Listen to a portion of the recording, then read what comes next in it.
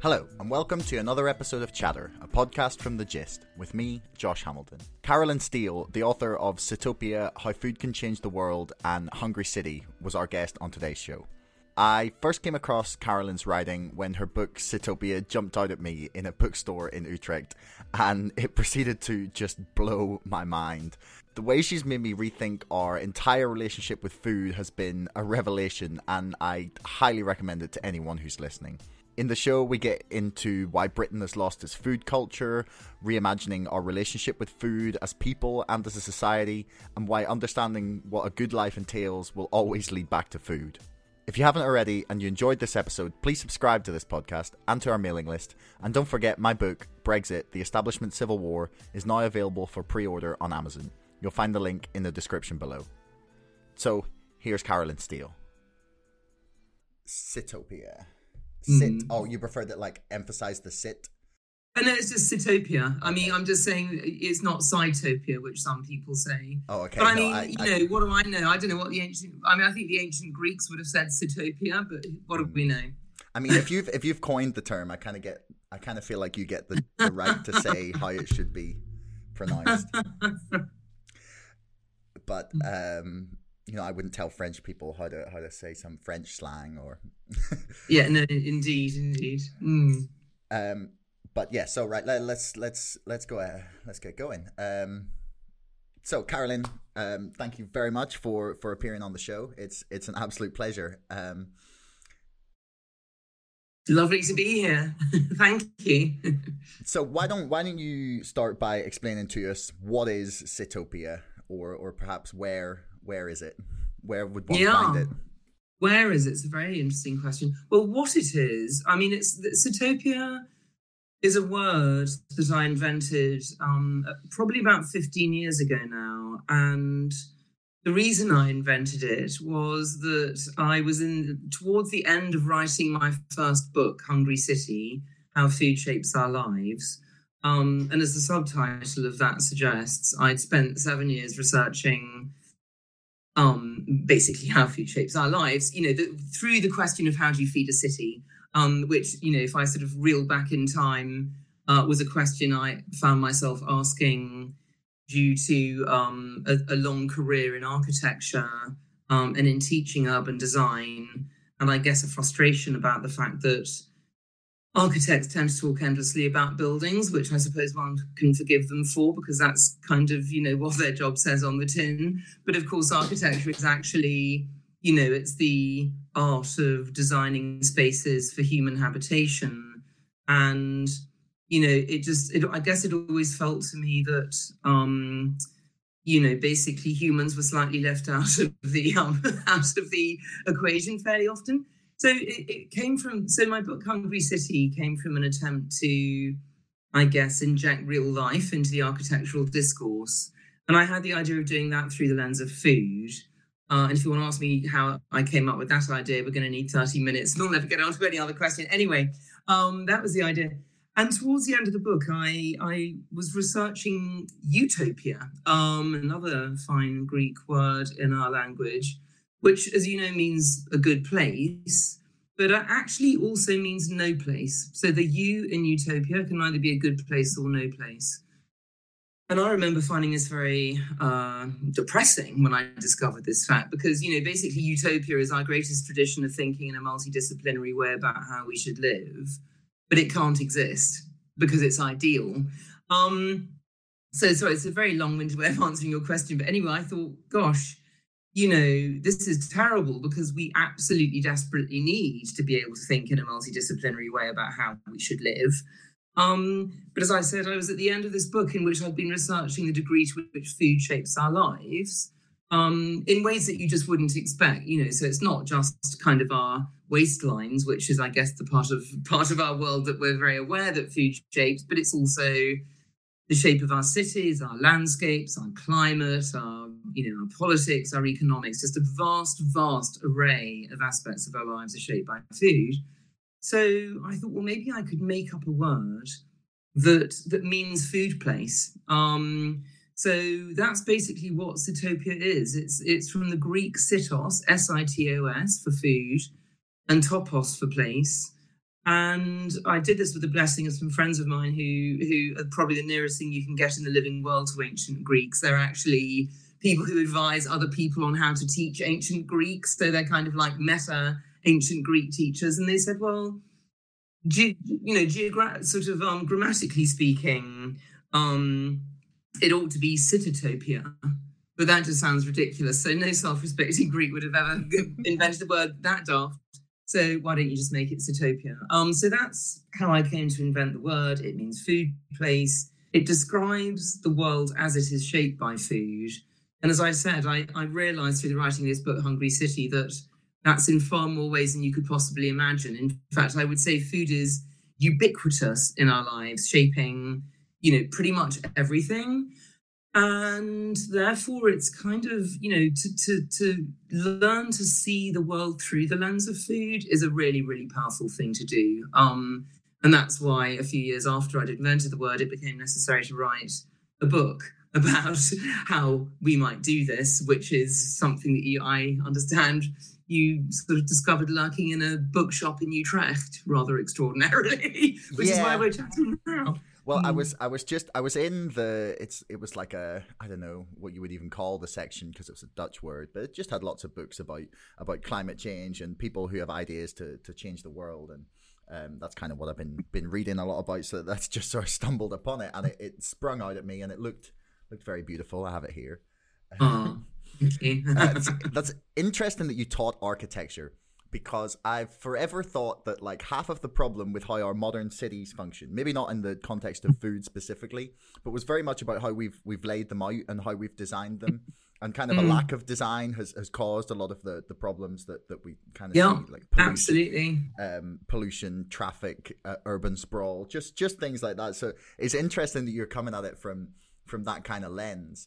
What was your first experience or the first time you came into contact with the idea of a food culture?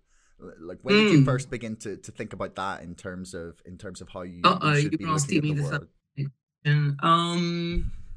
Oh gosh, well, this is really the Rosebud moment, if that reference means anything to you. Sorry, Rosebud is it's the sleigh that the hero of Citizen Kane often voted the best film ever made. It's the word that he utters on his deathbed, and nobody knows what Rosebud is, but it's his childhood sleigh. So it's the thing that's always been there at the bottom of his life, but nobody knew about it. And I think my equivalent to that is probably the fact that my father's grandparents, ran a hotel in Bournemouth, so on the south coast of the UK. Sorry, I'm assuming you have an international audience to whom Bournemouth may not immediately register. Anyway, it was a beautiful, beautiful hotel. And so as a child, I would just go there, obviously, for kind of all my holidays, every other weekend, because, if you have a hotel in the family, that's kind of what you do. So it's very interesting. I mean, I only realized this sort of as an adult, I guess, that, I grew up in the presence of very, very good food, number one. But number two, sort of understanding what it took to produce good food, because, in the hotel, my favorite place to hang out was the service door. I often call it, the magical space of the green baize door, because the service doors were actually covered in green baize, and to reduce the noise.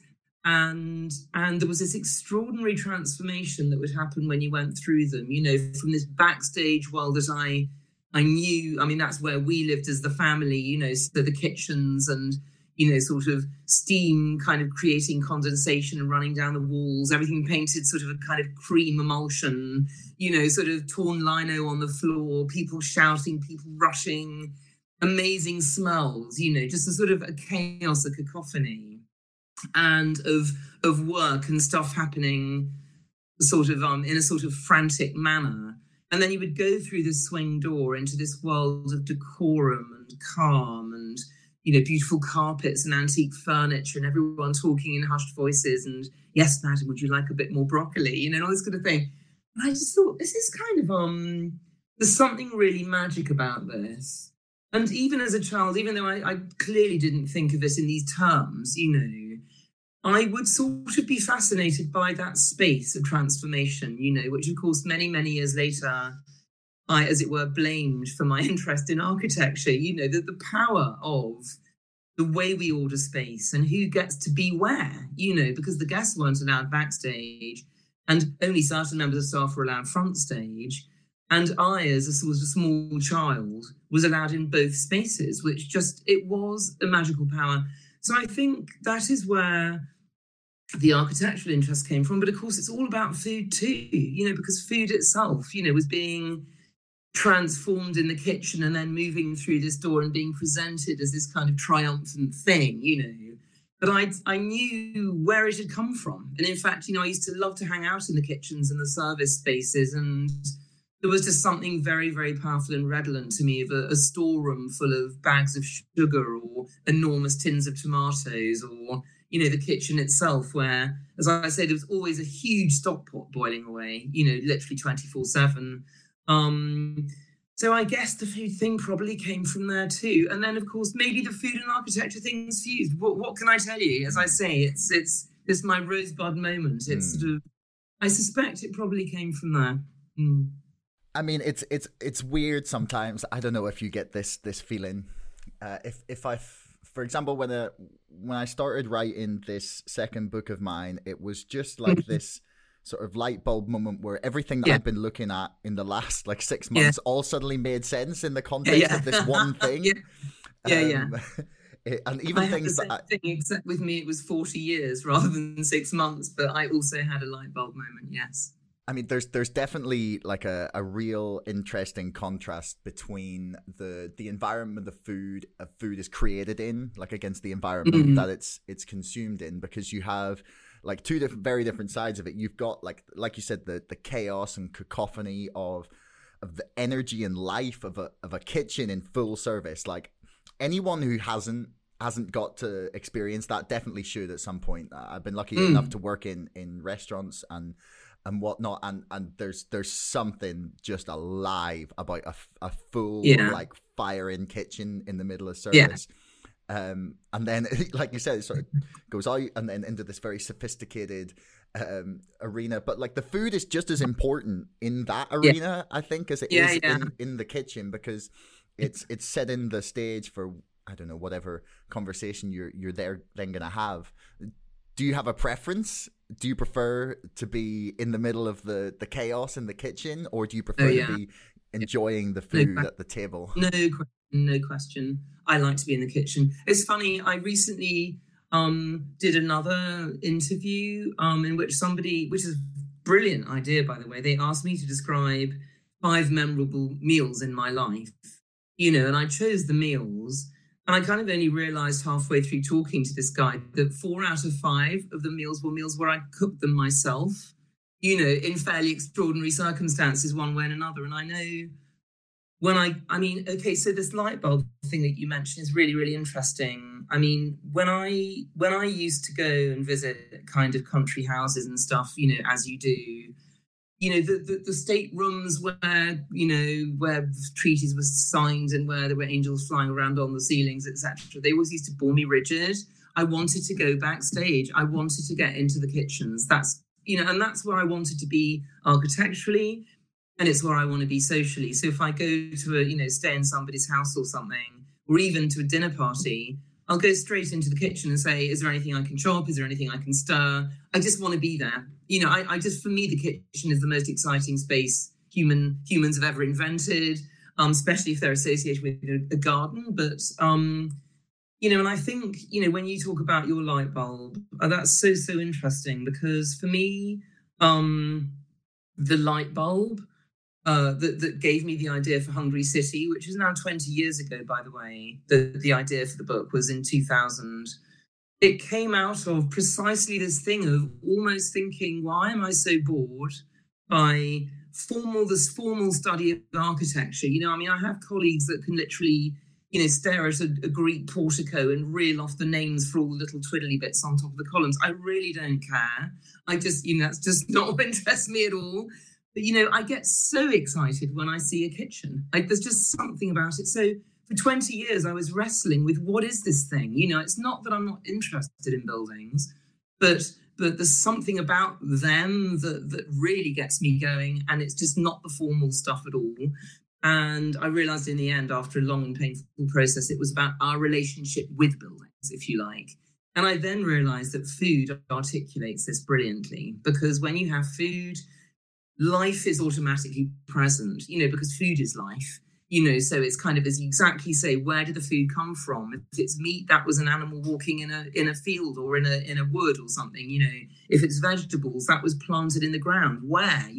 What was the landscape like? If it's milk, there's a whole scene around that. Did they make cheese? What was the kind of grass were the cows eating? It's just so powerful. And then, as you say, theatrical, of course, is the world. The theatrical drama of a performance. A meal is a performance. It's sort of, even if it's in a house, just, even if it's just you eating, you take raw ingredients that were living, that somebody has killed, or maybe you kill. Sometimes chefs themselves do the killing. If it's a live lobster, you drop it in a hot pot, or, you stab it in the neck. So there's something really profound going on here. This is not playing around. This is life and death stuff, And then you're cooking, and then you're presenting, and actually the act of eating, which is not only to encounter, I often say, a plate of food is like an emissary from another place, from another landscape. It's like a sort of ambassador from the countryside.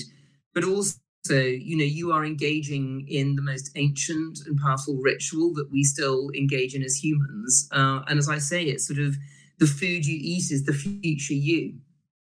We're literally made up of the atoms that came in the food that we've eaten through our lives. Because most of us, by the time you reach adulthood, almost none of the atoms in us are the atoms we were born with.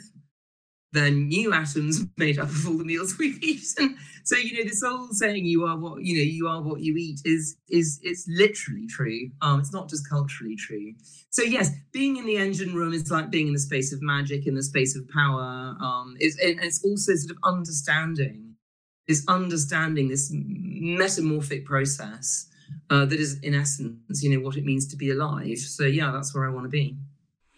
So, do you have a lot of experience, or when you were a child especially, did your parents or grandparents or someone around you grow fruit or vegetables, or like what was your first experience in your life of that kind of idea of growing your own food, or even just maybe harvesting? Yeah, no, it's really interesting for me because I grew up in central London. So the hotel was my experience of food. I had no experience of the countryside at all until I was 8 years old. And then I went to Finland because my mother was Finnish and most of her relatives were farmers. So at the age of 8, we went on, I write about it in the book, as you know, in the third chapter, we went to these relatives who lived in very, very remote places that were largely self-sufficient. And, I was kind of introduced to what I now realize, looking back, was actually a very old-fashioned way of farming, because farming in Finland in the 1960s was it was almost pre-industrial. They were still using horses. They had mixed farms. There were chickens running around. There was, herds of cows, lots of different crops. And I kind of fell in love with the cows a bit. I had a bit of a love-in with the moo cows, which kind of has been a lifelong thing. But again, very interestingly, we were served a sort of a very rich and, to me, rather disgusting, actually, liver pudding when we arrived, which was sort of a very, very kind of ceremonial, traditional dish in Finland. And I only realized literally decades later, when I was actually interviewing my cousin for the book, that they slaughtered a calf because we were arriving, we were guests of honor. So this pudding actually represented slaughter, and again, the ritual of hospitality. So, I only pieced that together a lot later, but I would say my first experience of farms was at the age of 8 in Finland. And, because we lived literally in the middle of London, in Kensington and Knightsbridge, believe it or not, which, by the way, were not nearly as posh as they are now, in case someone suddenly thinks I'm little Lady Mark. They were very normal family neighborhoods, but nobody grew their own food. So I did not have that experience, actually. And again, it's only very recently that I've gained access to a roof space in London and started growing my own food here that I've discovered the great joy of sticking a seed in some soil and watching it grow into a plant, and then a great hairy beast giving fruit that you can eat, and which is a process that I would say has been transformative. And I really believe the more of us who grew our own food, the better the world would be. What are you growing? Well, I grow this. It's a bit odd. I mostly grow. My main crop of the year is a Danish pickling cucumber called an Asia. Okay. Which is they grow like marrows. They grow up to about 2 kilos, and I grow them up a south-facing wall on this tiny little roof space. And, my Danish friends said they wouldn't grow at all. But I mean, it was my Danish chef friend, actually, called Trina Hahnemann, who introduced me to these things. And I just got instantly addicted. It's just like, where have these been all my life? I need these things. She said, well, you can't get them in the UK because they're a Danish speciality. So every year, her mum sends me seeds over from Denmark. And she sent me her recipe, and I use her recipe. And in fact, I've just done my second pickling of the year. So I grow on average probably between 7 and 10 kilos of these things a year, which makes, about 10 decent sized jars. And I've probably got most of my friends addicted to them too now. So basically they're all hanging on for the Asia season to begin. So it really, does bind me up into the agricultural year. I mean, hilariously, living in the middle of Marylebone, kind of, in a tiny flat with a tiny roof, but you can still grow stuff. And by the way, I also grow tomatoes and lots of herbs. And I have a very, very successful fig tree that's in a pot more or less the size of a sort of normal bucket that you would kind of use to wash the car or whatever. And how this thing does it, I've no idea, but it seems very happy. So that's it. But it changes your relationship with time when you grow food. And I think that's really important. And again, I write about that in the book, the fact that part of our problems stem from the fact that we've forgotten how to sync ourselves with earthly time, which is, of course, is one aspect of living alongside nature, which, is ultimately the thing that both you and I are interested in, I believe. Sort of in other words, how do we get out of this mess is kind of the point of writing about all of this stuff, obviously. Yeah, that would sum it up pretty well. How to get out of this mess. Yeah, indeed. Haven't heard anyone put it quite so succinctly. But one of the things that we talked about before we started recording, and something that really shocked me, perhaps you can talk a little more about this, is the extent to which the food that we eat now has become so much less nutritious as a result of factory farming processes over the past sort of 30, 40 years. Some of the things that about the size and scale of factory farming blew my mind as well. I couldn't find the exact stats about the nutrition before we started, but I did find a couple of things that I just wanted to note. Like that 99% of US meat was factory farmed. 99%, and 2/3 of it just the world over. Like that's a shocking, shockingly high level. Shocking. It is shocking, and gosh, there's so much to say. I mean, the first thing to say is that we've spent the last 100 years creating the illusion of a thing called cheap food, and cheap food doesn't exist. So this is an illusion. And again, I mean, going back to what I was saying just earlier on about the fact that, cooks and farmers nurture living things and then kill them, so that we eat, these living things that we've killed culturally. I mean, I say we've killed culturally, meaning not all of us individually do the killing, but, as a society, obviously, food consists of living things. So it's been killed on our behalf, and we eat it so we can live. So when you put it like that, it becomes very clear that there could never be a thing called cheap food, because food is life. So if you cheapen food, you cheapen life. And I don't think we want to go there anytime soon, I would hope. So then the question is, okay, how have we got here? How have we got to this weird place? And as you say, it's through the industrialization of food production, basically. And there are various aspects of this. The first aspect is, if you like, mechanization. So basically, using tractors rather than horses, getting rid of biodiversity, planting one crop on a huge area, and basically, sort of chucking chemicals on the ground in order to replicate the richness that a living soil naturally has. So again, these are long stories, but there was a very, very brilliant German chemist called Justus Liebig, who in the 19th century was the first one to work out the key nutrients that plants need, which you may have heard of NPK, nitrogen, potassium, and phosphorus. Those are the key ones. They're a bit like our salt, sugar, and fat, if you like. They're what kind of they're the main constituents of plant food.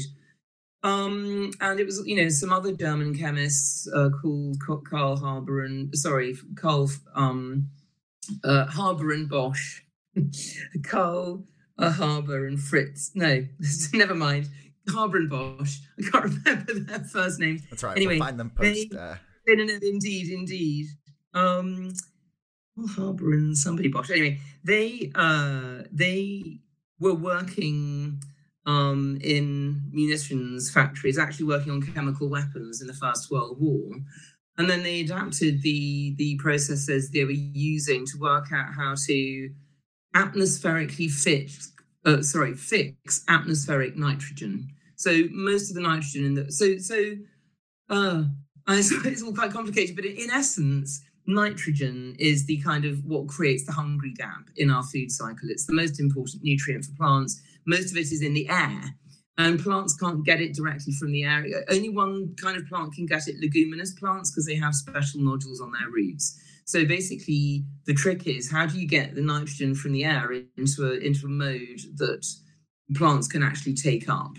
And nature does it by fixing nitrogen with leguminous plants and getting it in the soil. And the other way it does it is through lightning strikes.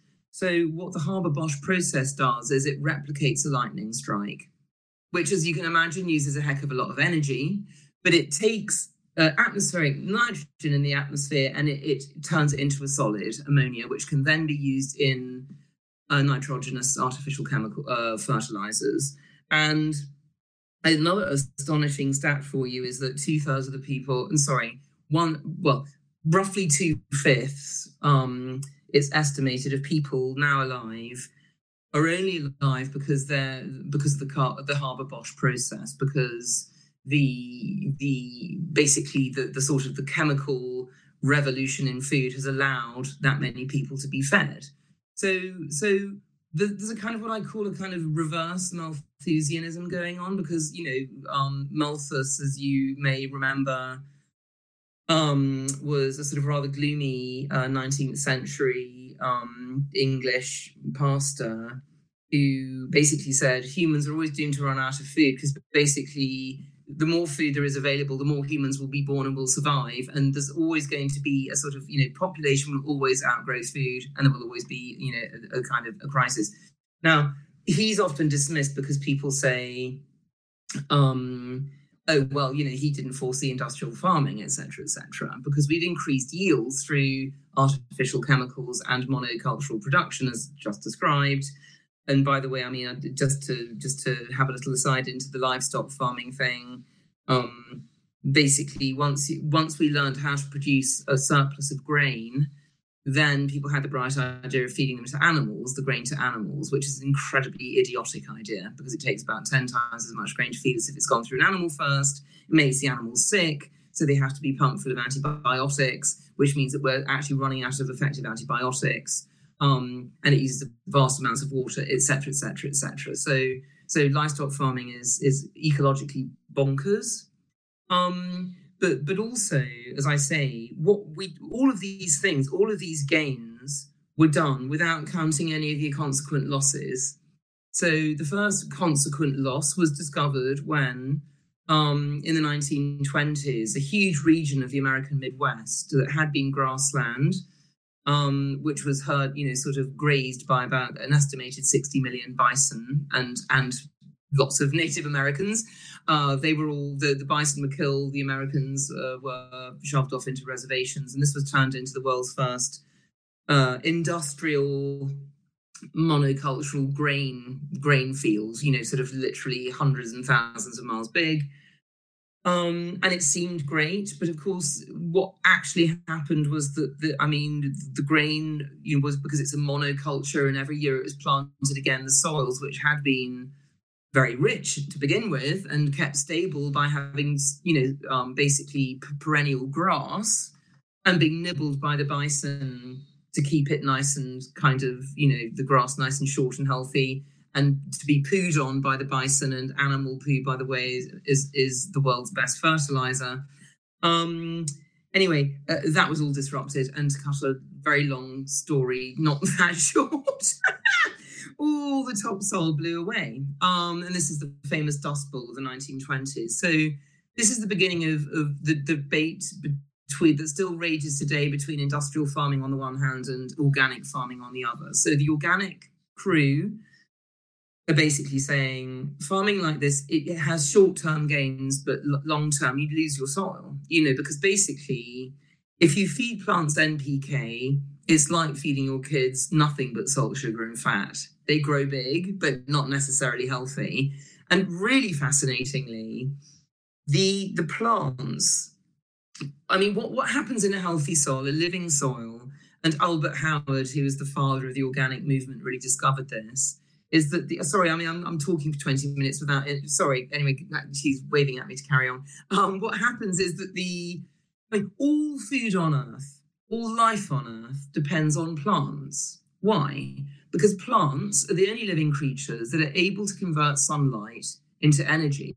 How do they do this? Through a process called photosynthesis, that no doubt you were taught in some really tedious biology lesson when you're about 6 and you're kind of going, yeah, whatever. But it is absolutely extraordinary. Plants have this magical ability to take sunlight, water, and basically turn it into carbon in the air, and turn it into carbohydrates, which of course are sugars, which is the basis of the entire food system. Now, they grow in soil. And all living things need more than just carbohydrates to survive, because carbohydrates is just basically energy.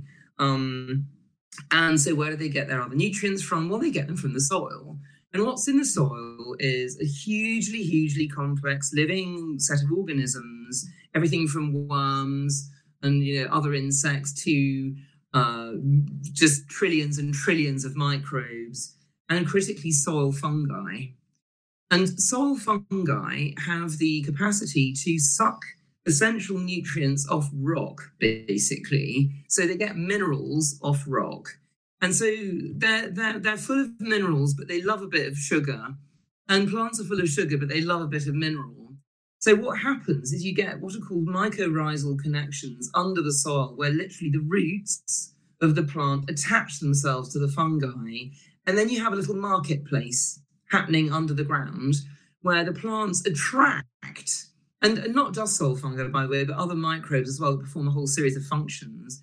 They attract them by putting out their sugar stool, basically, and all the microbes and the fungi come up and they feed happily and hungrily on the roots. And then in exchange, the fungi give the plant essential minerals. So guess what? When we eat the plants, it depends hugely what that plant's been able to eat in its lifetime on what nutrients it can then give us. And so, yes, as you say in the beginning, there's been these shocking studies done that show that, your average carrot in 1940 contains something like, basically 3 times as much of essential minerals, potassium or whatever it is, whatever vitamin or mineral it is, than the ones that we eat now. So there's been an absolutely dramatic fall-off of the essential micronutrients in vegetables that we need to eat, because we're not. Here's the key fact: when you feed a plant NPK, it's fast food for plants. It thinks, it kind of gets a bit lazy, like we get when we eat nothing but highly processed food or hamburgers. We get a bit, kind of so couch potato-y. The same happens to the plant. The plant doesn't bother to make the mycorrhizal connections. It doesn't build a big root system. It doesn't make the mycorrhizal connections. So it doesn't get the essential micronutrients and minerals from the soil that we need and that it needs. So it gets weak and it gets sickly. It might grow big, but it's very susceptible to disease and so on. So feeding NPK to plants is like feeding fast food to your kids. It's exactly the same phenomenon. It narrows the band of essential nutrition and it weakens health. So this is why farming organically is important, not just for the plants, but for us, and also, of course, for carbon emissions, because basically, a huge number of carbon emissions and other things like pollution, chemical pollution, loss of biodiversity, I mean, all the things that threaten us now are associated with industrial farming. So going back to organic farming is not a question of doing something nice, I mean, it is true that very nutritional food tastes better, but it's not just a question of let's go back to a way of eating so the food tastes better, darling. It's actually a question of saving the planet. It's actually a question of reestablishing the balance, the balance of living ourselves with nature. So it's absolutely fundamental to our survival, basically. That was a long answer. Yeah, don't worry. This is what I love podcasts for. You can give that long answer if you need to, and it's fine. It's you've potentially just illustrated the world's first example of free trade, so I'm sure those free trade marketeers will be loving you for that. Exactly. It's interesting that there's a parallel actually between that metaphor you use about feeding NPK to plants and feeding fast food to children that actually maps onto a book I've just finished reading called Digital Minimalism by Cal Newport. And he essentially is putting forward the idea that little, low quality hits of dopamine from technology is essentially like stunting our ability to enjoy lengthier things like reading a book or just like normal things. And there's definitely an interesting parallel there in feeding. Totally parallel. Feeding ourselves little doses of social media is essentially the equivalent of giving NPK to plants. Totally parallel. Yeah. I mean, it's very interesting. I mean, as you know, I begin the book with a weird encounter that I had with a Shell executive at a TED conference. Which it is worth talking about, actually, because I think our relationship with technology is absolutely fundamental. I mean, if we're having this podcast at all because we both believe that we're in deep, deep crisis and we need to really find, I mean, for me, food is a lens for the best lens that I've come across for reimagining our idea of a good life, which is really what the sort of the aim of the book is. Then there are a whole set of things that sort of come into that inquiry. Because clearly the good life that we're aiming for at the moment can't be good because it's destroying us and it's destroying the planet. So clearly it's not good in all senses, is it? And, as I say, a huge element of that comes down to our relationship with technology. And as I say, I began the current book, Sitopia. The introduction, it ended up being this encounter that I had with this Shell executive at a TED conference, and it was the end of the conference. And I don't know whether you've ever been to a TED conference. I haven't. Probably fairly unlikely because you either have to speak at one or pay a vast amount of money to go to one. So they're quite extreme categories in either case. But nevertheless, they're 5 days long. And there's probably about, 50 or 60 speakers in those 5 days. And they range from kind of people who've swum across the North Pole to have discovered black holes to, just all sorts. And so it's a pretty extraordinary range of people speaking normally. And anyway, they're exhausting is the point. They're completely and utterly exhausting. So I was slumped on a beanbag in the foyer of this conference, just more or less just gulping for air. And this Shell executive came up to me and he sort of said, he introduced himself and he said he's very senior. And he had come to the conference looking for ideas and he hadn't found any. And did I have any? Because we were facing a massive crisis as a species and he had millions and millions of pounds to invest if I had a good idea. So I was just thinking, okay, that's really weird because I feel like I've just spent the last 5 days listening to a whole kind of parade of good ideas. So that's really weird that he hasn't heard any. And I thought, okay, well, what would I say to this guy? What do I actually think? And I thought, well, and I said to him, I think the problem we face as a species is that we're incredibly technically enabled. We can do incredible things. We can land, satellites on comets, for goodness sake. But we've forgotten to ask the big questions as to why we're doing any of this. So I think we've got a philosophy deficit. And I think, we need to learn to ask big questions again. And it was amazing watching his face because he clearly wasn't expecting this. I think he was expecting me to say that the answer was algae, or phytoplankton, or, anyway, sort of something that he could sort of set up a project on. And he was puzzled.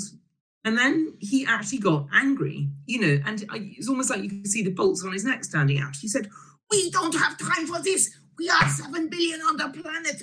We are running out of resources. There is no time for philosophy. We must act." I thought, whoa, okay, that's interesting.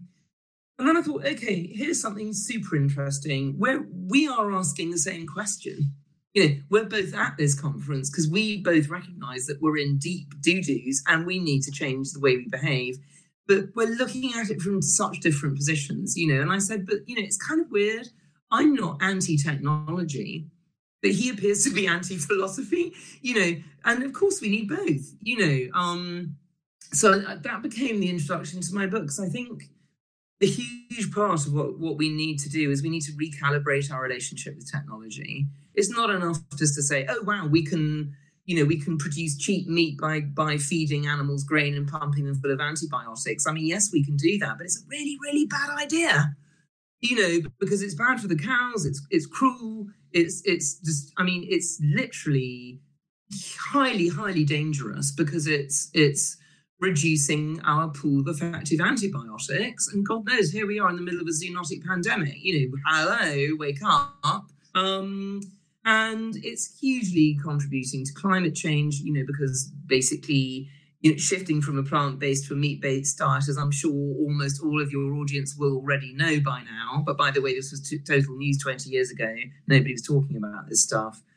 It's just a much more costly way to eat. So if we're going to sort of live well in the future, it makes sense that we have to eat a lot less meat and dairy, not a lot more. And we can go into how much and all the rest of it. Because I believe we need an equally critical thing is that we have to move towards farming organically, because the use of chemicals in the ground is what's mostly contributing towards the loss of biodiversity, which is arguably a bigger crisis than climate change. It's partly caused by climate change, but it's all associated, all part of the same thing.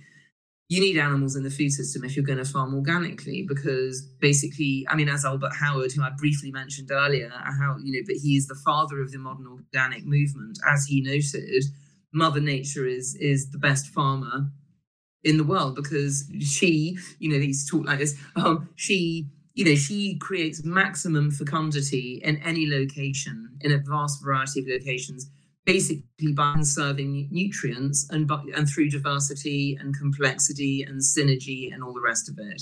So he was the first one who postulated on this mycorrhizal connection that we now know is absolutely fundamental to plant health. So, and our health, therefore. So, we need animals, but so my problem with the way we tend to think in relation to technology, which is why, by the way, I also hate the whole sort of how are we going to feed the world question. This is just so malformulated on every level. Who's we to begin with? Do you know what I mean? It just really, really upsets me. It's completely formulated. And anyway, feeding the world is not the point. How are we, the human species, going to thrive and have some fighting chance of making it to the end of this century without complete meltdown? Answer: we have to live differently. Living differently and eating differently are so intertwined, it's the same question. So then you say, okay, well, what is it? How do we want to live? What can we imagine that a good life in a zero carbon, friendly to nature, friendly to fellow humans, friendly to your fellow non-humans, what might that life look like? And if you ask that question, almost immediately you are also asking the question of how are we going to eat? But it's that way up, it's not the other way up. So you say, okay, well, clearly, we're not going to chuck chemicals on the ground anymore. Clearly, we're not going to feed literally 2/3 of the grain, 1/3 at the moment, but rising constantly, 1/3 of the grain harvest to animals, when we could be eating it. So there's a series of no-brainers, but it also then starts to become a question of, what is our relationship with technology? Just because we have the ability to do X, Y, and Z, does that mean we should do X, Y, and Z? I mean, we need to ask these questions. And by the way, I mean, you can technology brilliantly to help you farm with nature. You don't have to just use it to farm against nature or to try and beat nature into submission. So it's just a recalibration of so many relationships that are necessary. And I can't even remember what your original question was now, but it seemed to be to do with our relationship with technology, was it? Sorry. No, it was. And honestly, something that's really struck me with a lot of the reading and research that I've been doing, and just sort of speaking to people about the lockdown and sort of things they've realized during that time, is that I remember it was about kids and their little hits of I want to come back to that because I'm super interested in that. Sorry, but carry on. Like there's this kind of ties in quite well, but that most of the books that I have read and the people that I've spoken to there's this constantly recurring idea of like a lack of fulfillment and humanity in modern life, like in every single aspect. And your book does a fantastic sort of job of drawing out and teasing out a lot of the parts of life that are lacking that. But everything from, like you said, like we were talking about the relationship with how we use social media and our phones and how present we are in conversation, to you referenced David Graeber actually very briefly in your book. Rest in peace. I know, I'm so upset. So sad to hear. He was one of the great ones. He really was one of the great ones. But his bullshit jobs, for example. Like highlights another area in which people sort of feel unfulfilled because their job seems meaningless. And Cal Newport actually prescribes a lot of things in his book as working with your hands, and that's definitely part of something you talked about in being in touch with the world, and that are the 200,000 or 700,000 or 10 million years of evolution, however far you want to go back, whatever you want to say, this is our starting point. Our intelligence evolved through our manipulation of tools. So hand intelligence and brain intelligence are totally and utterly linked. That's completely correct. I mean, okay, you've prompted me to say something really important, and it's about this question of what is a good life. The good life is not just one that doesn't impact on the planet disastrously or on your fellow humans and non-humans disastrously. It's clearly one that is fulfilling. And to go back to your thing about how kids' brains are being totally disrupted by this kind of little micro doses of pleasure.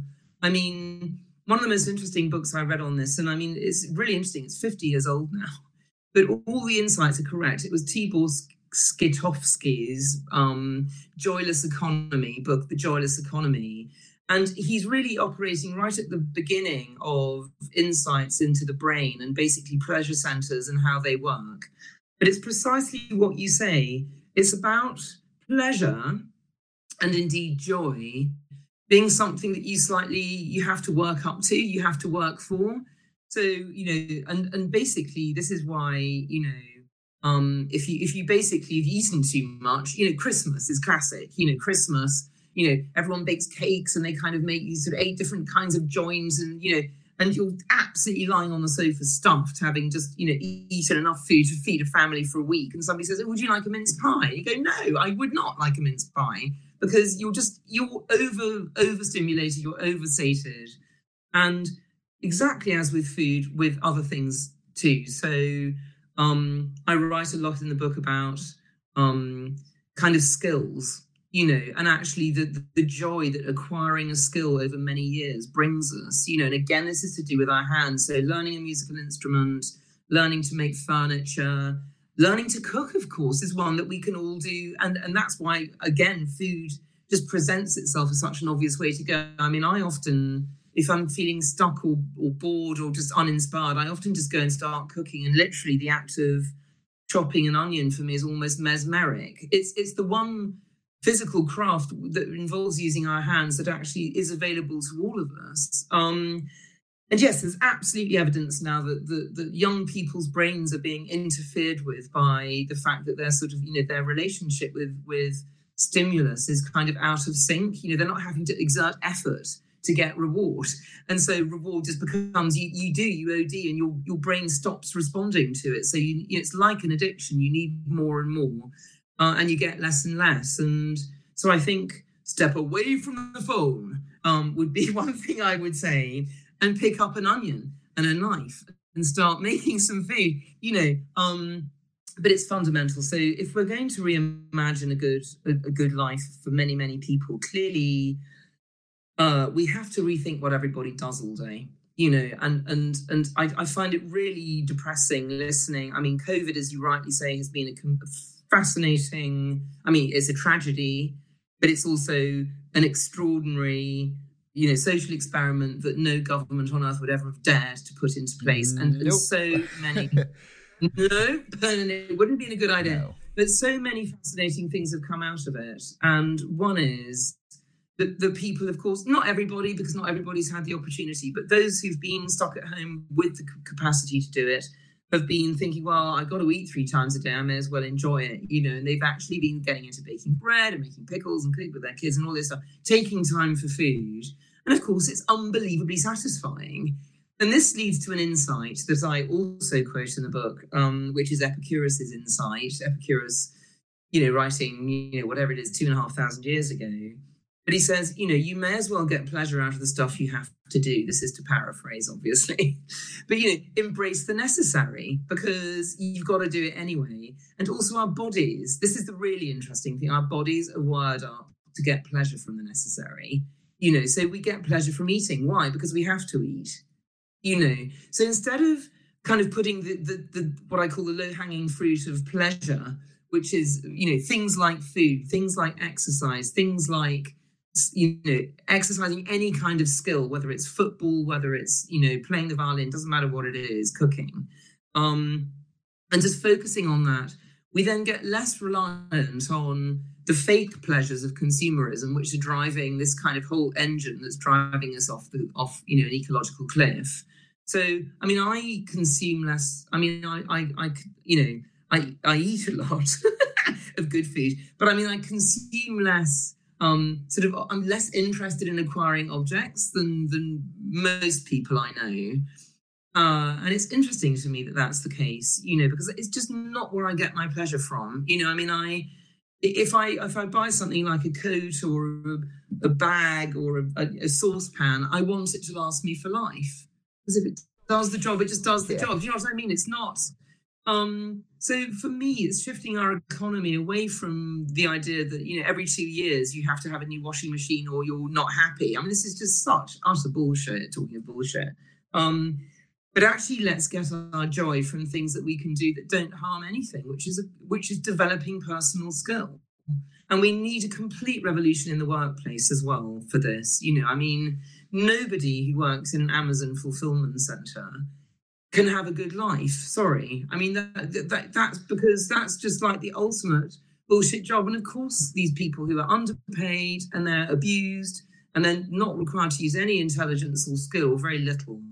They're basically human versions of what a machine could probably do better. And indeed, machines are probably going to be invented shortly that will do that.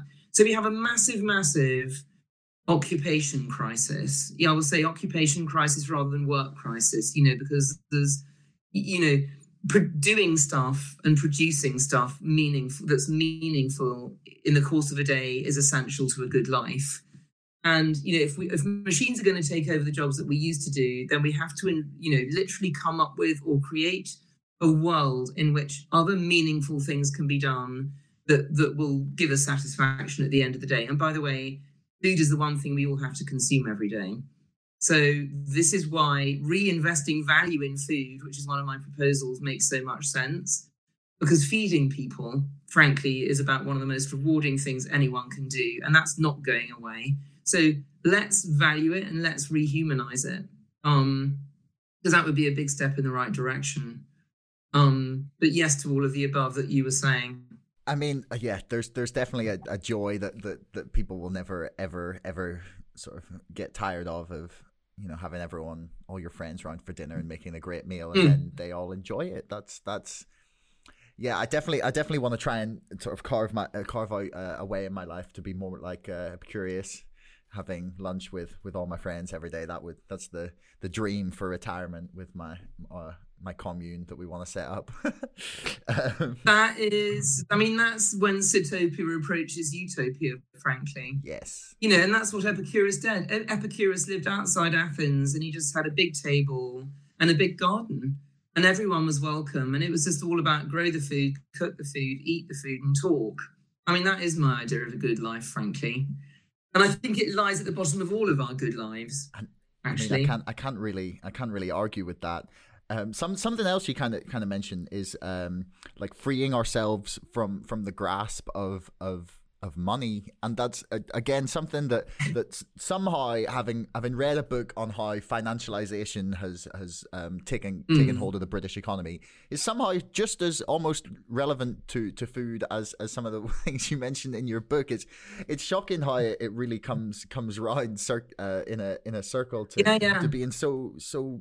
You've got so much relationship to everything else. Like one of the stories I really enjoyed was I think it was an Italian olive farmer, and he just worked by himself, I think, and this guy came up to him and asked, you know, why don't you hire some people and sell the olives? And exactly. I asked why, and he goes, well, you know, you could do anything you want. And there he is, sat with a glass of ouzo or something under his veranda, and says, what do you mean? So he's actually Greek. So he's Greek. It is, you said exactly. Sit here and drink my ouzo in my garden.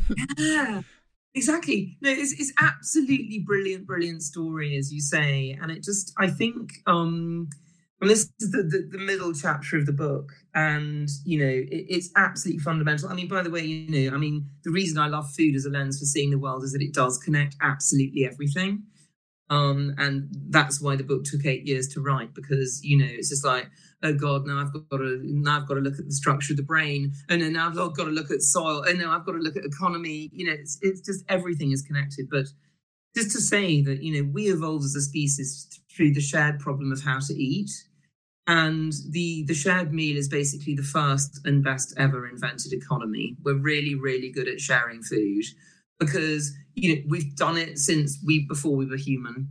And you know, if you live in a band, and you know, and a band is how we evolved. So that's a very, very small group of probably about 30 individuals or something, where everybody knows everybody else. Everyone's probably related to everybody else. It's like a big family.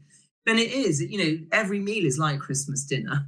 You know, with everyone pretty much you know or are related to around the table, and it's just such an amazing feeling of being in this together, and our bodies respond to this. And again, modern technologies are allowing us to sort of see what goes on in the brain when we eat the same food as other people, and there's these amazing mirroring responses in our hormones and all sorts of stuff that reinforce the fact that we feel bonded. So I often say, you know, if you imagine that a table laden with food and everyone around it who needs to eat, you know, and that they're all eating well and we're sharing food together, that is my favorite metaphor for good society. Now, the thing is, of course, it's not 30 people you know, it's 7.5 billion people, most of whom you don't know. Plus, of course, it's all the non-humans who also need to eat. So, but it's still a shared meal. You know, there's still only so much food to go around, and we still, you know, we have to sort of somehow tap into this deep knowledge that we have, this generosity that we have when we share, because when we share food, we intuitively understand that holding back ourselves, not taking everything for ourselves, makes the tribe flourish, and the tribe flourishing is also necessary to our flourishing. So it makes this idea of sharing, we intuitively understand it as a social process. And I often say, okay, now imagine that somebody leant forward, you know, even someone you know and like, and they just went, oh, I'm going to have all this lovely food for myself. You know, nobody would do that because it would be death. They would lose all their friends. But that's precisely what we do with money. You know, so I think a lot of our ills that we face are to do with the fact that we've gone from sharing food, which we're brilliant at, to sharing through money, which we're really, really bad at. I mean, we don't talk about it. Nobody owns up to how much they're earning. Everyone gets greedy. And as Aristotle warned 2,500 years ago, I do tend to find the Greeks were onto quite a lot of good stuff. He said, the pursuit of money never results in happiness because there is no such thing as enough money, because it has no basis in reality. Whereas, ironically, oikonomia, which is, household management, which is basically feeding the city, a kind of local material-based economy based on food, this has a natural balance. Because when the landscape is feeding the city, there's a natural balance there. So, and I find it very ironic that we've adopted the word oikonomia, which means household management, for our word economics. Because actually, the economics we really have is chrematistike, which is the pursuit of money for its own sake.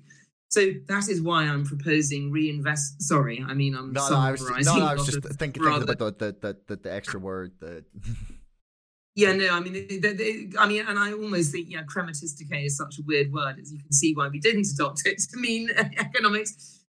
But it would have been more accurate to what we actually do. So I think a lot of our problems come from the fact that we've forgotten that real wealth lies in the land. And I actually believe we urgently need land reform, which means wealth reform, because most wealth is bound up in property now. So that is something I'm proposing in the book. And I also believe that we need to reinvest the true value of food in food. So we have to stop treating food as though it's cheap. And if you put the true cost of a hamburger raised on beef that came from sort of recently cleared rainforest, that should cost $200. And not maybe $2 that we pay for it. So it gives you some idea of how warped the landscape is. But yes, I mean, I think we have to absolutely disassociate ourselves with, really, the whole capitalist dream, which is the pursuit of wealth, stands for the good. It doesn't stand for the good. As you and I know, you and I live our lives.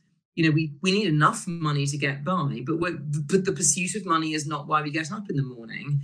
Pursuing ideas, pursuing a sense of worth, pursuing an idea that, you're making the world a better place somehow by what you do, whatever it is. That's what gives us satisfaction and joy, not buying yet another designer handbag. I just don't understand. So wealth does not equal joy, although to listen to the rhetoric from our politicians, you would think it does. And the other critical thing to say about capitalism is that, when it was set up 250 years ago by thinkers like Adam Smith and so on, they recognized that all wealth ultimately comes from nature, but they thought that came for free because they couldn't conceive that we could ever run out of nature.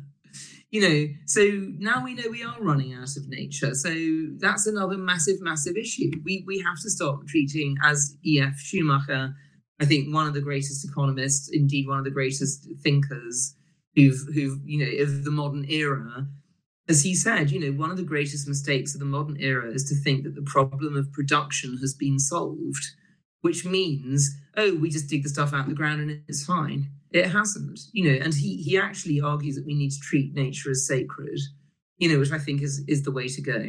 So it's massive, massive shifts, which will meet a lot of resistance, which is why, as I say, I think my job as an architect, or shall we say resting architect, I stopped actually building buildings. But what I do is imagine what the world could be like. What a world in which I call it a landscape for human flourishing. So a landscape in which humans can flourish would look like. And of course, we can't flourish without non-humans. So whenever I say humans, I'm also talking about non-humans, i.e. plants and animals and microbes and soil fungi. But, imagine that landscape and what does it look like? And what is an everyday, what is an average day in the life of a future human, who's living in balance with the planet, who's living in an equitable society? What does that actually look like? And if you start imagining that and work outwards, amazingly, it's doable. There are enough resources in the world for us to live like this. And by the way, people would be much happier. And again, this is another extraordinary insight of lockdown, because many of the things I'm arguing for, ironically, have happened during lockdown. So a more locally based life, taking more time, spending more time with the kids, access, contact with nature. It's really odd. It's almost spooky, the degree to which that's been the case. Only 9% of Britons want life to go back the way it was before. Wait, hang on, go figure. back. Wait, what was that stat? 9%. So there was an amazing survey done by the Food and Countryside Commission during lockdown, and they were asking people, mostly about their relationship with food, actually. So it was super, super fascinating. 42% of people interviewed said that they valued food more as a result of lockdown because they were actually enjoying cooking and eating with their kids and so on. 39% said they were cooking more from scratch. 85% said that they want, I don't know, I know these figures, but it was such an interesting survey. 85% said that they wanted some of the lifestyle changes that they'd experienced during lockdown to remain post-lockdown. So, working from home, etc. And only 9% said they wanted life to go back exactly the way it was before. Wow. I mean, this is mind-boggling. It's really mind-boggling. But it's also an amazing opportunity, actually. If we had politicians with real vision, they could say, okay, we're going to have to reinvent what cities are for, because clearly they're not going to be about the kind of, maybe in 20, 30 years down the road, there will be something like the kind of the hustle bustle we know now. But it's never going back on the same trajectory. And land rents are going to fall in cities, which is a really, really, really good thing. Because it was getting crazy, it was getting insane. It was getting to the point where you had to own an oil well in order to live within about 5 square miles of the centre of big cities like London. I mean, this was insanity. So if the bottom falls out of the economy in that respect, that's an entirely good thing in my view.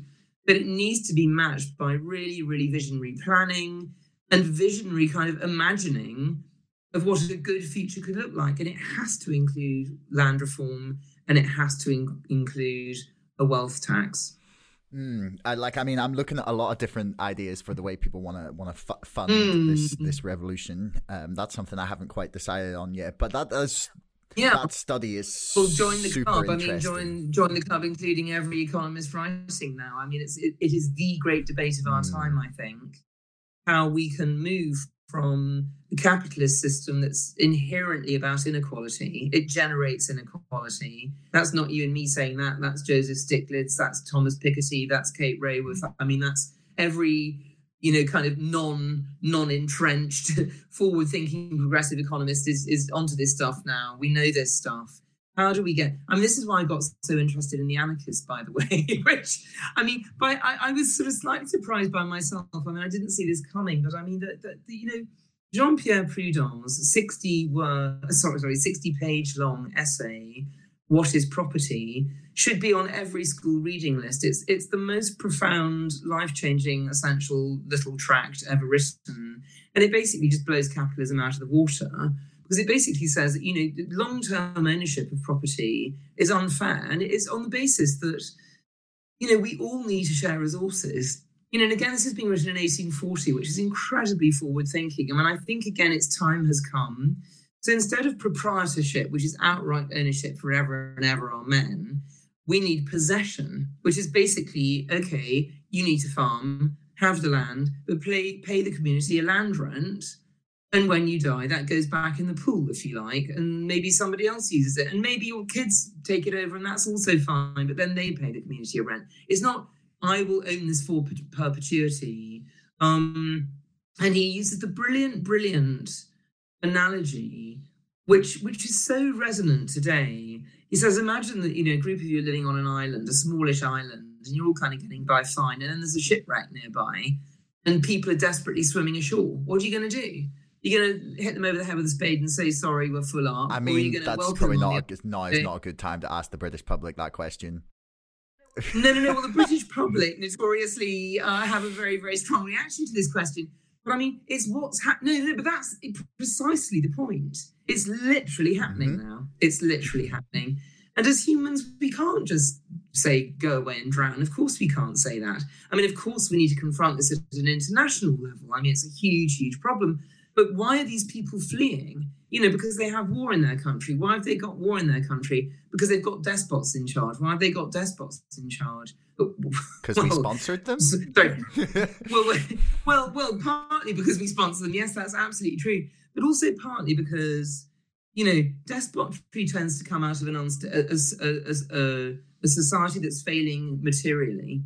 You know, in other words, if everybody can feed themselves easily, if everybody's got land and stuff, they tend to just get on with it. You know, people get into criminality, people get into despoty and so on when for some reason they don't have a home. You know, and they turn to the bad, and then the bad becomes a way of surviving.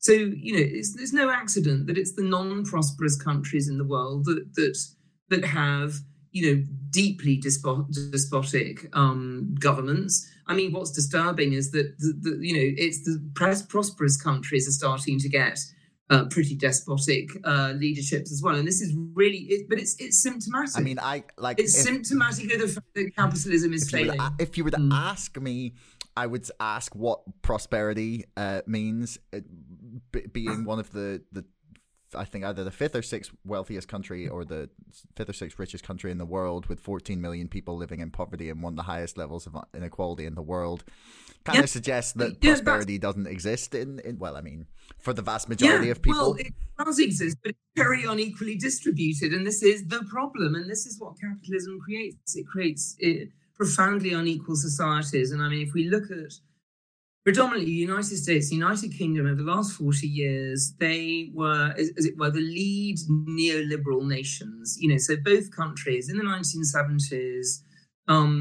deregulated everything, basically. They both read Friedrich Hayek. You know, he wrote The Road to Serfdom, which is basically like the Bible of neoliberalism.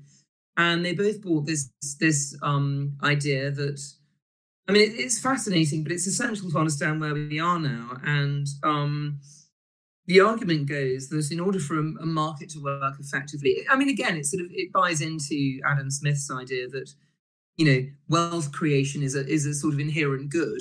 You know, so how do we create wealth? And he basically says that the best way of creating wealth is to have a completely free, unhindered market. The reason he says that is because he's witnessed what happened after the First World War. You know, basically when, you know, there was a hideous kind of, there was hideous war, which is already bad. And then there was hideous economic collapse after the war, because basically the victorious nations impoverished the vanquished nations. And basically they had hyperinflation, you know, to the point where notoriously in, you know, Berlin, for example, you had to sort of have a wheelbarrow of banknotes to buy a loaf of bread and so on and so on. So complete collapse of the economy. So he said he believed that the reason that collapse happened was because the government interfered with the market. He said, if you leave the market completely free, then, you know, what is valuable naturally acquires its true value because, you know, there's sort of basically there's enough people competing to buy it sort of thing. And Reagan brought into that and Thatcher brought into that. And we've had 40 years of the neoliberal experiment. It turns out that what actually happens, and I mean, there's another really important thing to say here as well, which is that, you know, when Adam Smith wrote The Wealth of Nations, which is like the foundational document of capitalism, he was also working on another book called The Theory of Moral Sentiments. And The Theory of Moral Sentiments, which he considered to be his greater book, by the way, is about how human beings naturally care about other people and how a good life is essentially to do with feeling good about your place in society, in essence. People forget this. So when he was writing in the 1750s, he couldn't possibly imagine what was actually going to happen down the track, which is something that another of the greatest books ever written, in my view, Karl Polanyi's Great Transformation, which I blew my mind when I read it when I was an architecture student about 40 years ago. Let's not go there. Basically, it's about how in order to have a market society, to free the market up, you have to destroy the person-to-person connections that normally determine how people live. So before industrialization, there was no such thing as a free market. It didn't really exist. You know, it was basically, you know, a sort of series of very, very complex, I mean, not necessarily ideal, by the way, but very complex interpersonal relationships that were both social and monetary. And basically, those had to be blown away in order to allow the market to, you know, to function freely. And as Polanyi very, very memorably says, humans had to be commodified into labor and nature had to be commodified into rent, you know, in order to allow the industrial project to take place. So it's a brutal process. And we know that the Industrial Revolution was brutal for those who experienced it.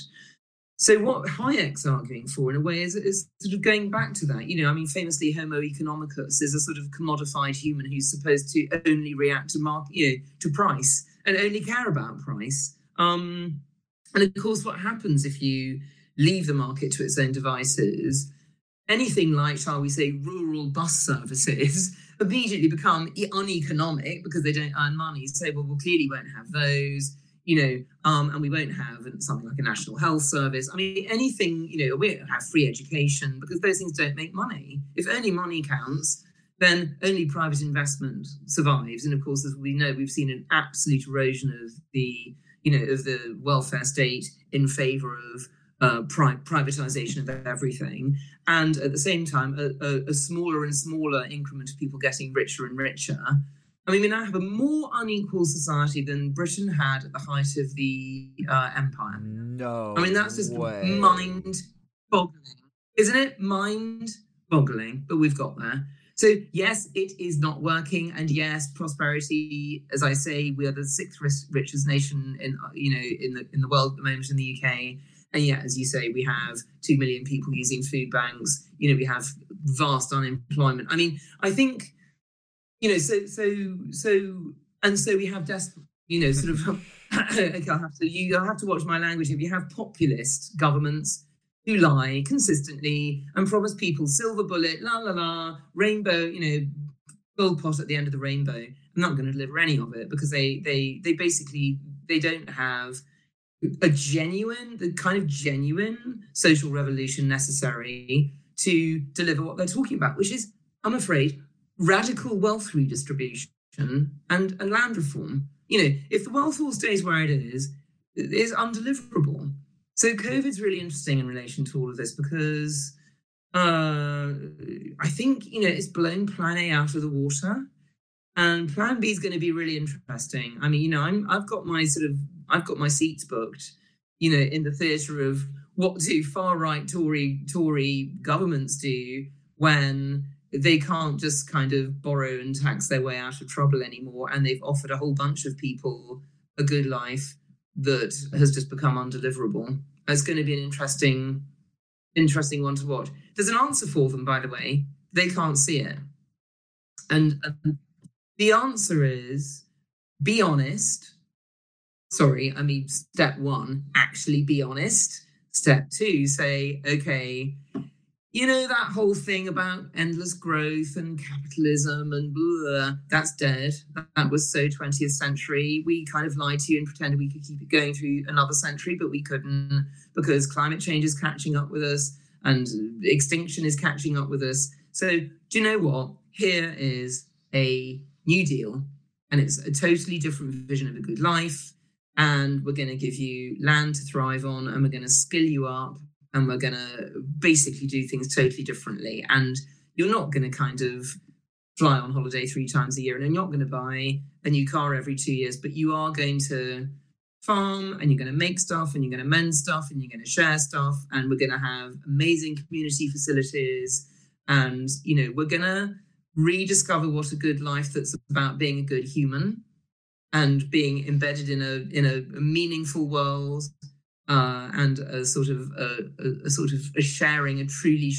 truly engaged society looks like. I mean, of course, that's not a right-wing vision. Wow.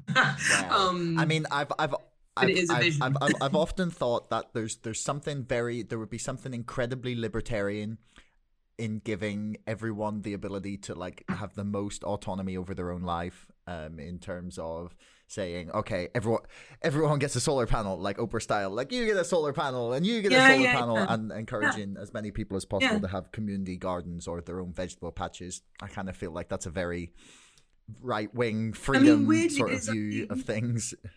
You've made a really, really, really important point, which is that this is where it all began. So the guy that we should have mentioned is John Locke. And you're absolutely right. I mean, it is literally the original liberal vision is that everyone deserves enough land to farm on. That's absolutely right. So in a way, yes, it is a very right-wing vision. It is a sort of vision of freedom that's about autonomy. but you can't have freedom without land. No, you're right. I take it back. It is ironically a right wing. Right wing and left wing is so unhelpful anyway. But I mean, it's more of a weird circle thing. Yeah. It's a liberal vision. It is a liberal vision. Yeah. You're right. So it's there to be done. Sorry, I have two final questions for you, and then we can wrap up. So I was really curious as to your opinions on the kind of disappearance or as such of the family meal in Britain, and this is just. I mean, I have no statistics in which to back this up. This is completely anecdotal conjecture, but I feel like at least in Britain, we have a lot less of a routine or a culture that encourages us to sit down as a family. And having worked in Austria and got to know quite a lot of people like around Europe because of that, I've seen like how much they put value on that family time, especially Sundays or the evenings. Like there are no shops open. There are everything is geared towards ensuring people have that time for their family, and it's Why do you think? Why do you think we've lost that in Britain? Yeah, I mean, funnily enough, I wrote about this a lot more in my previous book, Hungry City, which you might enjoy, and I'll send you a copy just in case that's the case. But anyway, we industrialized 2.5 centuries ago, and we did it more, we started even earlier than that, 3 centuries ago, and we did it more earlier and more radically than any other country on earth. Food comes from the land, and food traditions, I mean, they're complex things, but they are to do with a kind of way of life that's to do with what landscape can produce. So that's what traditional food, of course, is what your locality can produce, whether it's fish or whether it's animals or whether it's vegetables or pineapples, whatever it is. And then how that then gets kind of elaborated into a sort of a way of life. I mean, it's absolutely fascinating process to watch and to trace, as it were. All cultures through history valued food highly because, they hadn't forgotten it was the most valuable thing in our lives. So traditional food cultures still do it. Why did we lose our food culture in Britain? A, because of the Industrial Revolution. That was massive. People moved to cities. They could no longer feed themselves. They became dependent on whatever the city could produce. And the cities then began importing food as soon as they could. We became the biggest importers of industrialized food when it became available. So canned food from America, and so on and so on. So we were at the forefront always of the industrialized food wave, along with America. Second thing, the French Revolution. So, I know this is weird, but basically when, if you think of an intact food culture, it goes from the peasantry to the nobility. So the peasants have their pig's head stew or whatever, and then the nobility will be eating sort of essence terrine de cochon, with done with all sorts of peacock feathers coming out of its head or something. And then in between, you've got most people who are basically kind of, and indeed in a very traditional society, of course, most people were peasants, but you begin to get an evolving middle class. This happens particularly in Italy and then in France, who are aspiring to eat like the nobles. So they're kind of beginning to ape their sort of, their ways of cooking and boiling and so on. So this is a kind of what I call a vertical culture. This is a healthy culture. That it also exists in music, for example. So you have, peasant songs with the squeeze box and one guy on a violin, and then you have, kind of Mozart writing for King Leopold, and then in between you've got people kind of learning the piano and playing Beethoven, so it's the same kind of thing. So what happens in France, who really evolved, all the terminology, as you still know, you've worked in restaurants, it all tends to be French. I mean, the French invented restaurants, basically. And so-called haute cuisine, which is, cooking at a high level, i.e. for nobles. The French Revolution comes along. There's this incredible tradition of amazing cooking that is unlike cooking anywhere else. It's highly refined. It's based on sauces and so on. These chefs are all out of a job. So some of them set up restaurants in Paris. So this is the beginning of the restaurant revolution, although restaurants had been invented before. That's a fascinating story as well. And it comes from restaurant, which just means bouillon, which was like a restorative broth that people were drinking. Anyway, that's one thing. But a lot of them also go on a. No, sorry, I mean, as I said, I just had to do the connection in my head, you know. Yeah, so restaurant, so restorative. Yeah, that's what was. It was medicine. It was like medicine. That's where the word comes from, exactly. But there's also a diaspora of chefs who go all over Europe, and they start cooking in the great houses of Europe. Now, this is what the great, brilliant book I also recommend by Stephen Mennel called All Manners of Food. There's so many books to recommend. Anyway, he talks about the decapitation of food culture.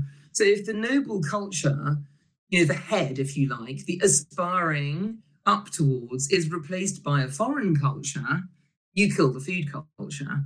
So we've now got British food culture. We lost our peasantry because we industrialized. Now we've lost our noble top because we import French chefs to do all our cooking for us. It's dead at the bottom and it's dead at the top. So it just dies. English food culture dies. And it just struggles on in these tiny little pockets where people still make Stilton cheese or they still make, pork pies. But the grandness and the scope of it shrivels. And it's fascinating watching it being sort of slowly rediscovered now. We're kind of going, hey, come on, guys, we've got amazing produce in this country.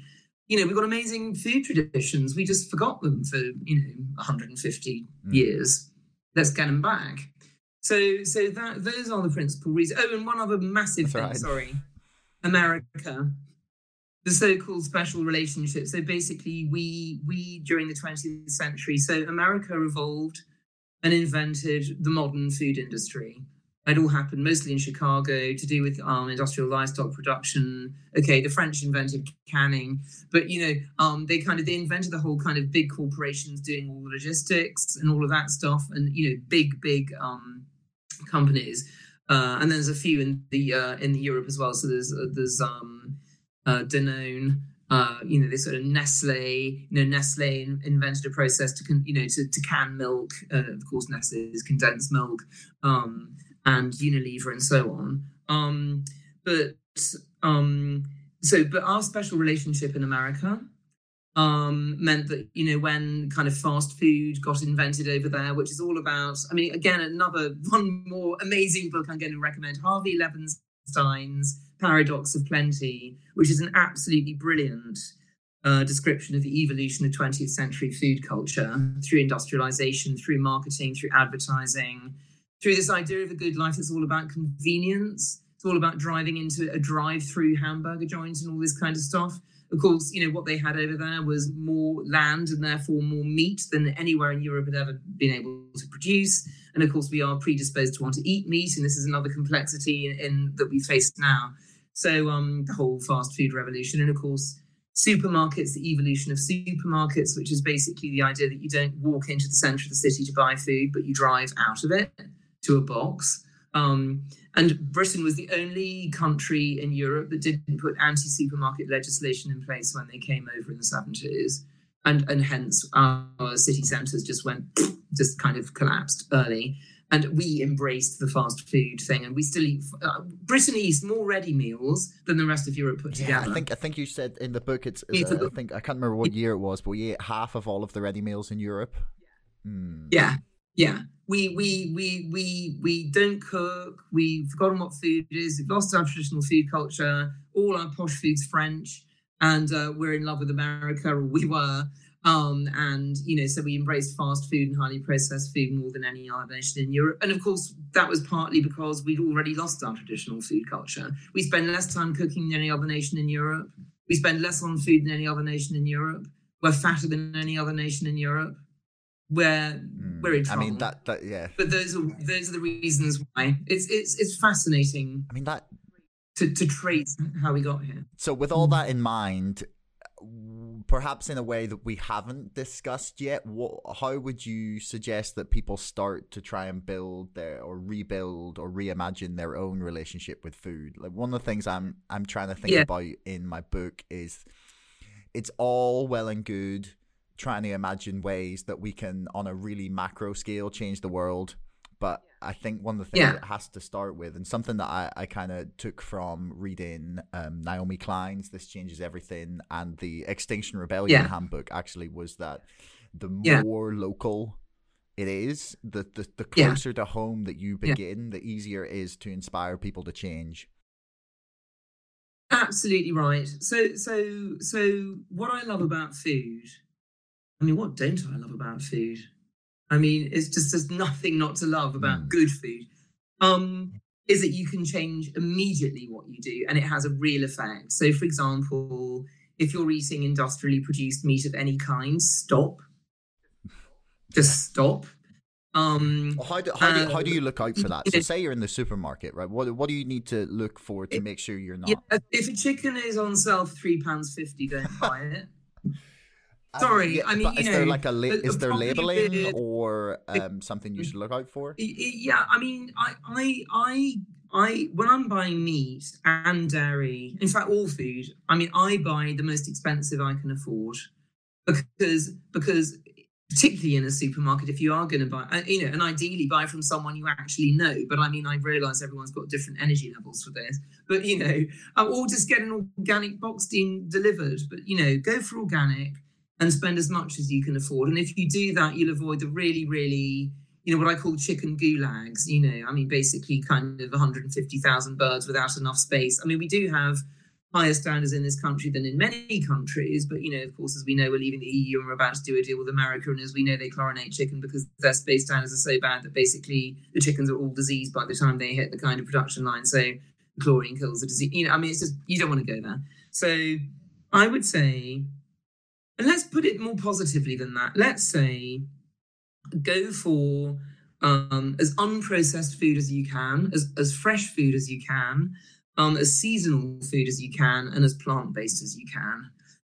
And so we're talking about shifting from, and, I mean, we can all make shifts in our lives. I mean, when I started writing about food, I was still the kind of person that eats ready meals, not all the time, but I did probably eat one or two a week. I haven't eaten one in a decade. Because and the last time I did eat one, it just didn't taste like food to me, but I mean, but I love cooking, so it's not an issue for me. And I don't have 5 kids to feed and blah, blah, blah. So it's always just do what you can. But Michael Pollan puts this very well. He basically says, eat food, not too much, mostly plants, And if you just, I mean, by the way, you will save just so much on your food bills if you shift mostly towards eating a plant-based diet. So, for example, I love making chili con carne. I mean, I've sort of, it's quite interesting. I would have put, 2 packets of mince in to make a sort of a big bowl, enough to sort of have friends over and then freeze some, etc.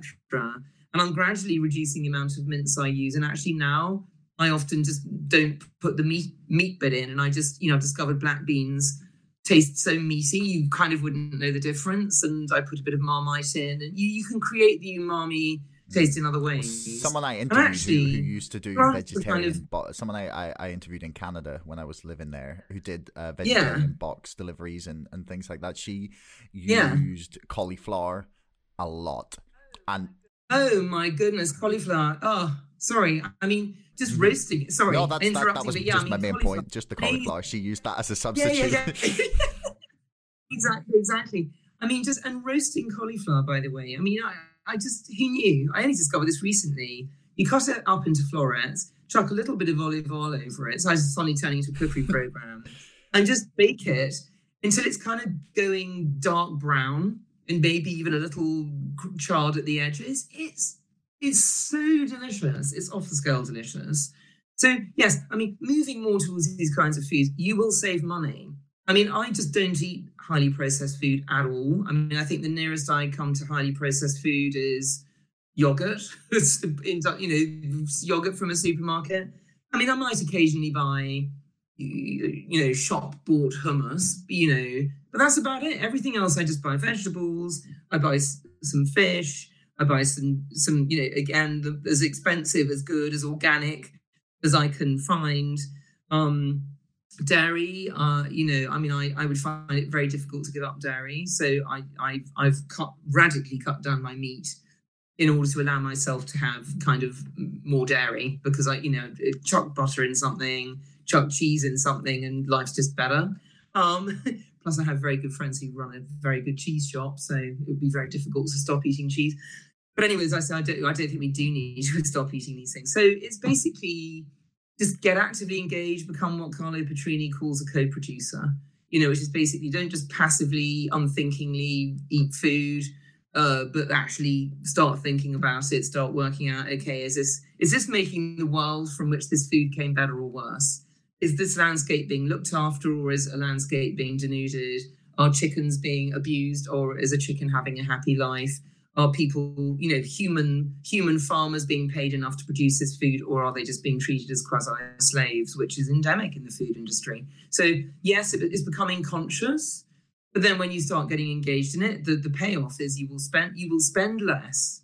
If you start cooking more, you will spend so much less. I mean, it's insane to eat takeaways, and I mean, these things cost so much, and if you order a takeaway curry, that unless they explicitly say this is organic chicken, it won't be.